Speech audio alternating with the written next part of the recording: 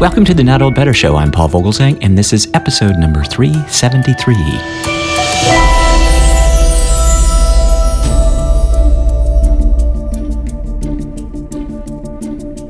As part of our science and technology author interview series, today's guest is author, historian, journalist, Charles Fishman. As a reporter, Charles Fishman has tried to get inside organizations, both familiar and secret, and explain how they work. In his most recent book, One Giant Leap, Charles Fishman introduces readers to the men and women who worked to solve 10,000 problems before astronauts could reach the moon. From the research labs of MIT, where the eccentric and legendary pioneer Charles Draper created the tools to fly Apollo spaceships, to the factories where dozens of women sewed spaceships, parachutes, and even computer hardware by hand, Fishman captures the exceptional feats of these ordinary Americans. One Giant Leap is the captivating story of the men and women charged with changing the world as we knew it. Their leaders, their triumphs, their near disasters, all of which led to arguably the greatest success story and the greatest adventure story of the 20th century.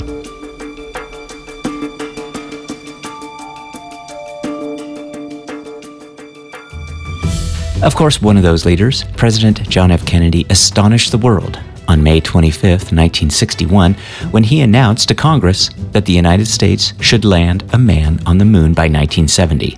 No group was more surprised than the scientists and engineers at NASA, who suddenly had less than a decade to invent space travel. I believe that this nation should commit itself to achieving the goal, before this decade is out, of landing a man on the moon and returning him safely to the Earth. No single space project in this period will be more impressive to mankind or more important for the long-range exploration of space, and none will be so difficult or expensive to accomplish. Oh my gosh, hearing those stirring words from President Kennedy in 1961 brings back that unique, special time in history.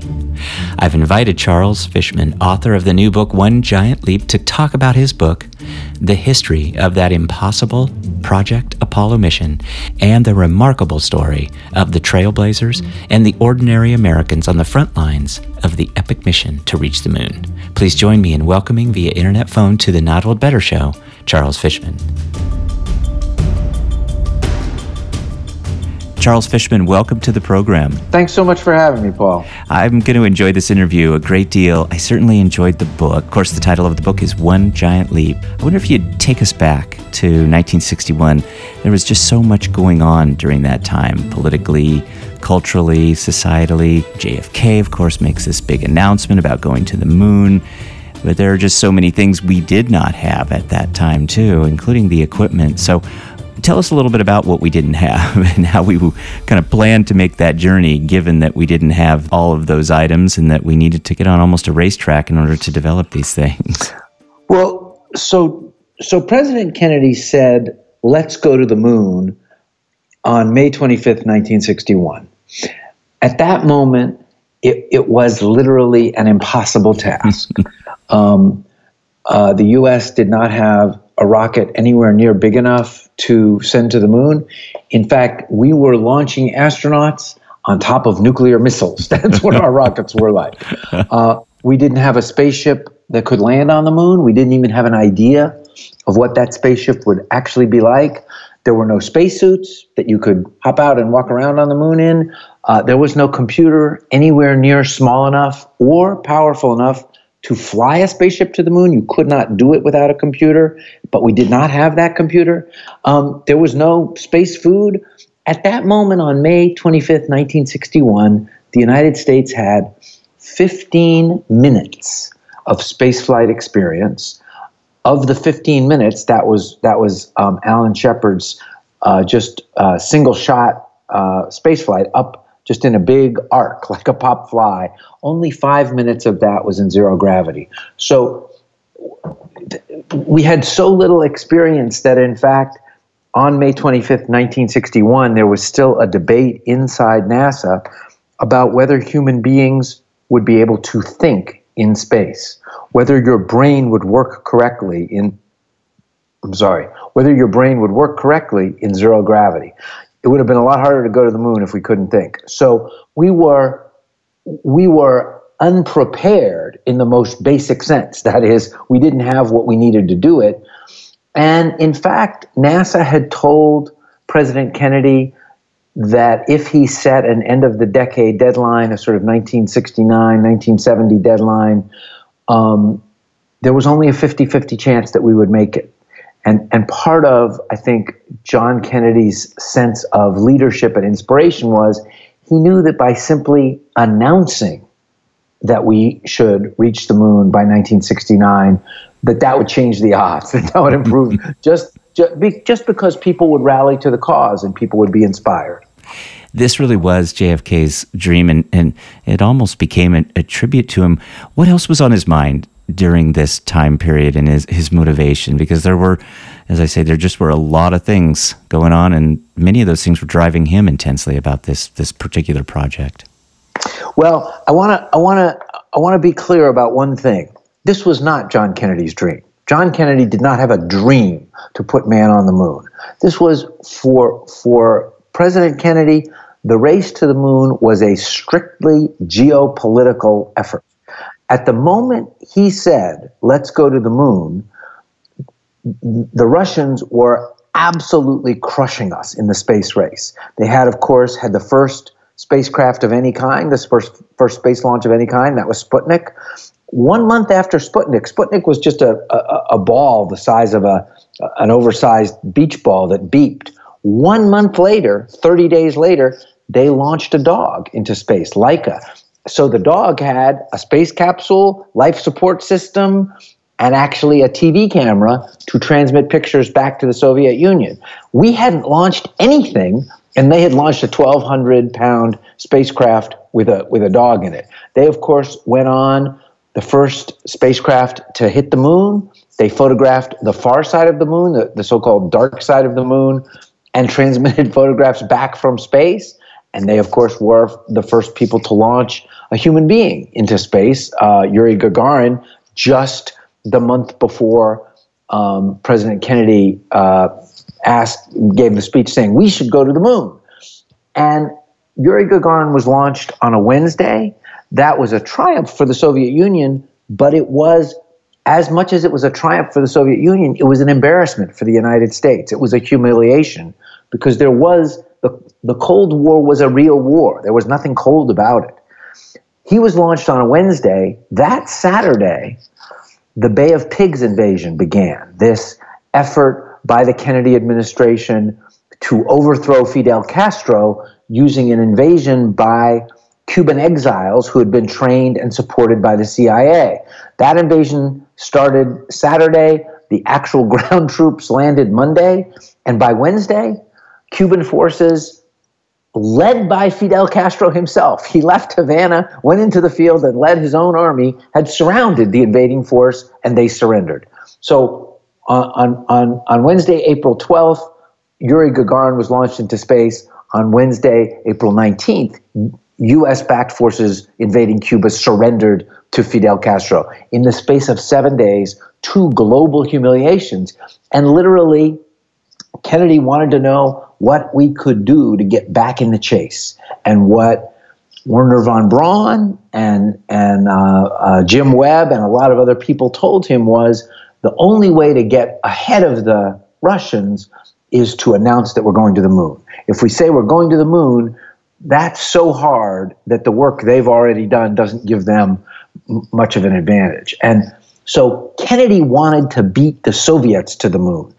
He did give this incredible speech a year later at Rice University in September. It's really a sort of 20-minute philosophy of why humans should travel in space. It's eloquent, moving, poetic, really lovely. And I don't think he didn't believe it, but for Kennedy, going to the moon was a purely geopolitical effort. And he had lots of things on his mind, the Cold War, the rivalry with the Soviet Union. But also, this was a moment when civil rights was really coming to the fore, when the women's movement was really coming to the fore. And of course, part of the Cold War would turn out to be what was happening in Southeast Asia. And that was already on the agenda when Kennedy was deciding to make this announcement. Lyndon Johnson had literally just gone on a tour of all those Southeast Asian countries and come back to report that things were not going well for the democracy side. So he had lots of things on his mind, but given that going to the moon has become John Kennedy's legacy, I think it's important to understand that he himself was very instrumental about it, not sort of poetic, the aspirations of man. That was not his approach. The book is excellent. Charles Fishman, again, the title, One Giant Leap, The Impossible Mission That Flew Us to the Moon.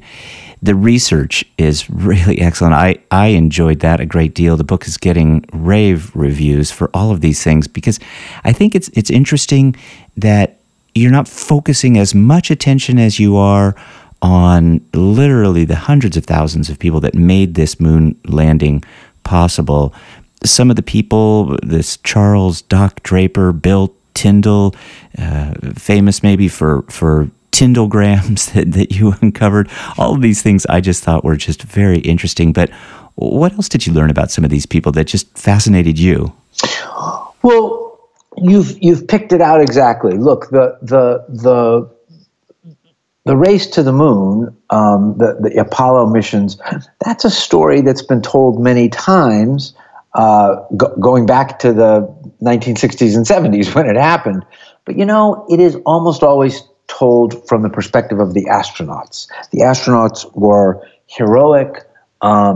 Their work was incredibly demanding, incredibly dangerous, and the astronauts themselves were really interesting, quirky, charismatic figures.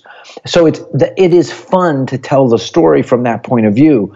What I tried to do was people have no sense of the scale of this. There were 410,000 people back on Earth doing the work necessary to make the astronauts' work, to make the voyages possible. 410,000 people working on just 11 Apollo missions. And so the book I wanted to write was a book about what were those 411,000 people doing. And so the folks at MIT had to take computers, small computers in 1962 and 1963, were the size of 2 or 3 refrigerators lined up next to each other. That was a small computer. But you couldn't send a refrigerator to the moon. That just would not work. You needed something inside a spaceship that was more the size of a desktop computer today.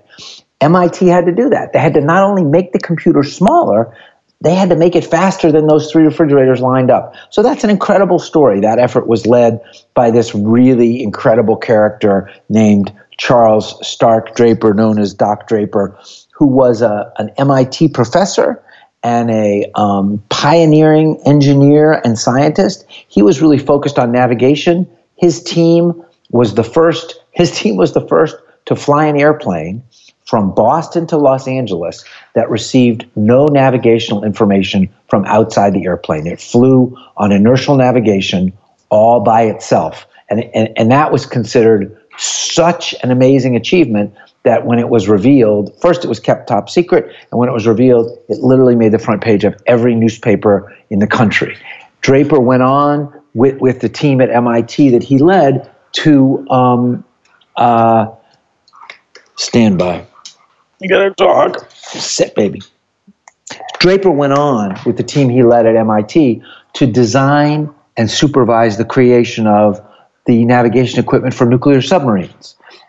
And nuclear submarines, of course, are actually a little bit like spaceships. They submerge in the ocean and no signals can reach them, but they have to know where they are all the time. And so that was, again, the development of very sophisticated inertial navigation equipment. And that's why Draper and MIT were chosen to design the computers and the navigation equipment for Apollo, because they had all this experience doing it. So he was a really interesting character. It is funny that you mentioned Bill Tyndall. the MIT sort of got off the track.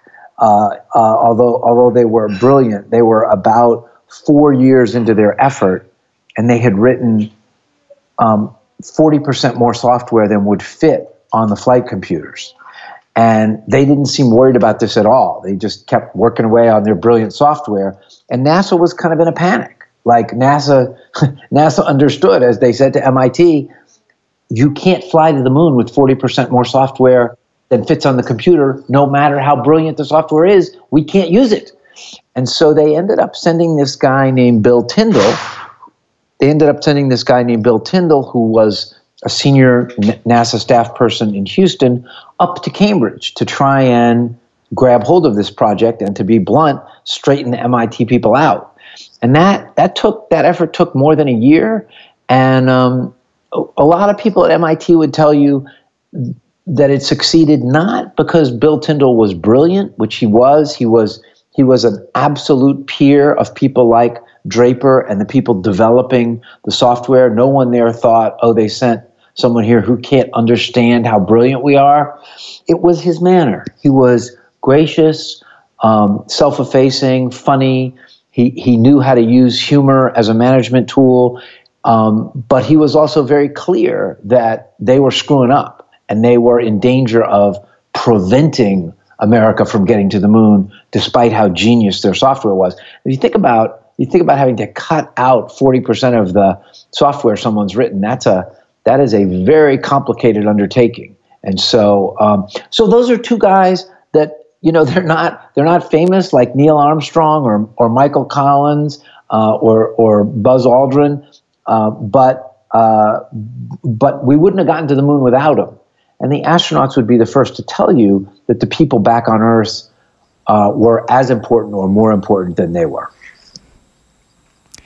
We are with Charles Fishman, author of the new book entitled One Giant Leap, The Impossible Mission That Flew Us to the Moon.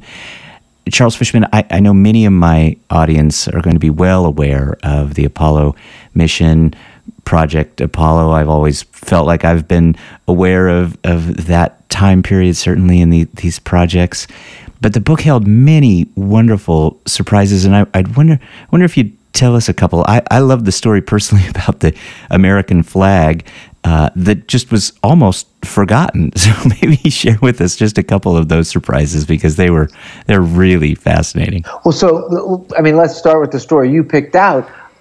NASA really believed then, and to be honest, believes today, in scripting everything minute by minute. So the Apollo flights had very detailed flight plans where everybody knew exactly what they were supposed to be doing at every moment, whether you were in the spaceship or back down on Earth in mission control. But NASA didn't pay any attention to the sort of human element of the achievement of going to the moon. As late as the spring of 1969, with the moon, the first moon launch is just weeks away, there was no plan to celebrate having arrived at the moon. Not like you would have a big blowout, party, but if you make it to the top of the Earth, if you make it to the North Pole, if you make it to the top of Mount Everest, if you make it to the top of Denali, you bring a flag, you mount the, you erect the flag, you have your picture taken, something like that. And there wasn't a moment laid aside for that, and NASA had no plans to bring a flag. And some folks inside NASA started sending memos about this sort of in February and March. And the first meeting about this, NASA created the committee on celebrations for the first lunar landing, and which does sound like a modern NASA creation, doesn't it? And the committee on celebrations did not meet until April 1st. And it's worth pausing a minute to say April 1st and Apollo 11 launched July 16th. In spaceflight terms, that's zero preparation time, right? Every piece of equipment that was going to the moon on April 1st had long since been designed, tested, procedures written, the astronauts trained. A lot of that equipment was already loaded on the Apollo 11 Saturn V stack. We weren't imagining new stuff to take on April 1st. And there's a guy in another character in this book who's sort of unknown, a guy named Jack Kinsler. He was actually head of a group of 200 people in Houston who made stuff for the astronauts that couldn't be gotten commercially. He was head of technical support services, a really kind of genius group of engineers and technicians. And he was the one who came up. He went to the meeting. He was asked to come to the meeting. He brought a mock-up of the plaque, which was ultimately sent to the moon, saying, "We came in peace for all mankind," and signed by the astronauts and with the signatures of the astronauts and Richard Nixon. He also came with a plan for a flag. He said, "You can't go all the way to the moon and not plant a U.S. flag." Not that we're claiming the moon. In fact, a UN treaty signed several years earlier made it illegal to quote-unquote claim the moon. Just, we came. Here we are. Here's who we are. And he was the one at that meeting who had come up with this idea for a flag that had two flagpoles. The standard vertical flagpole that you hang the flag on, but there's no air, there's no atmosphere on the moon. So if you just planted a flag that looks like a normal flag back on Earth, the flag just would have hung limp. And his idea was that there would be a second pole identical to the first, and they would be hinged at the top corner. And the astronauts would swing that pole up into place, horizontal, like a curtain rod, and it would be latched so that it would lock in place horizontally, and then you would slide the flag out on it just like a curtain on a curtain rod. And in fact, he said he was inspired. The design was inspired by watching his mom make curtains throughout his own childhood. So they went out and bought an off-the-shelf flag. They hemmed it at the top so it could slide out on that horizontal flag, horizontal pole, and that's how the flag ended up looking like it was quote unquote flying, even though there's no atmosphere. If you look at the pictures of the flags for all the NASA, all the Apollo missions, and you can call them up in the blink of an eye on the internet. You can see the horizontal pole. You can see the sort of the bulge of it in the top of the flag. So, and there were just dozens of stories like that. I found a story like that literally every day for 4 years.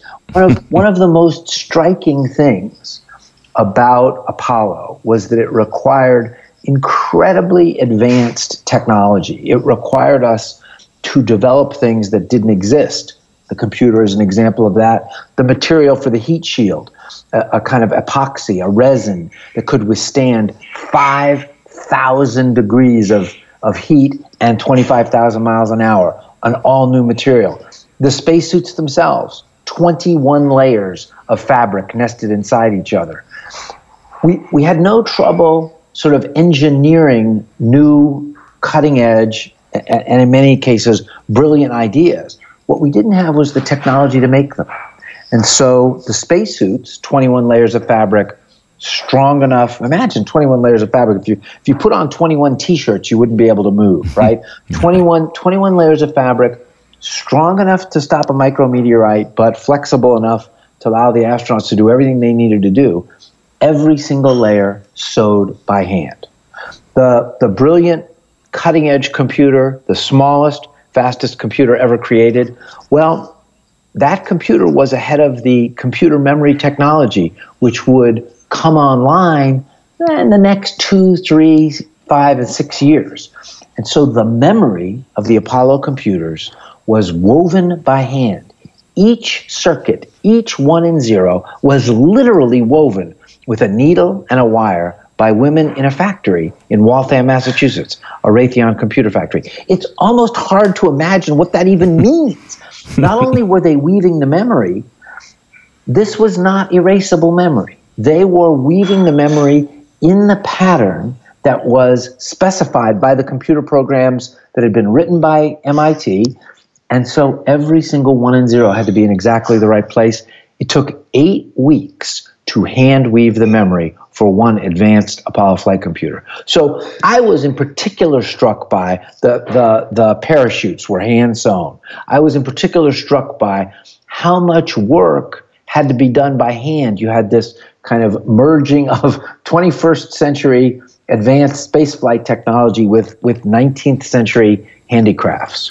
I just love all these stories, and I could talk to you for a long time, Charles Fishman, but final question for you, one of maybe a bit of a perspective question. So looking back now, tell us maybe how you think the money was spent. Your final chapter in the book is titled, How Apollo Really Did Change the World. All that money spent, maybe tell us what's changed.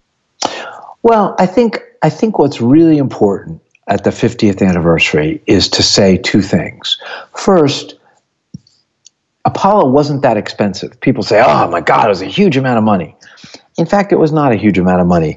It cost $19.4 billion in the actual dollars spent in the years they were spent. If you add up from 1961 to 1972, we spent $19.4 billion. The Vietnam War happened during exactly the same period, the last half of it. There are 2 individual years of the Vietnam War, which lasted 10 years.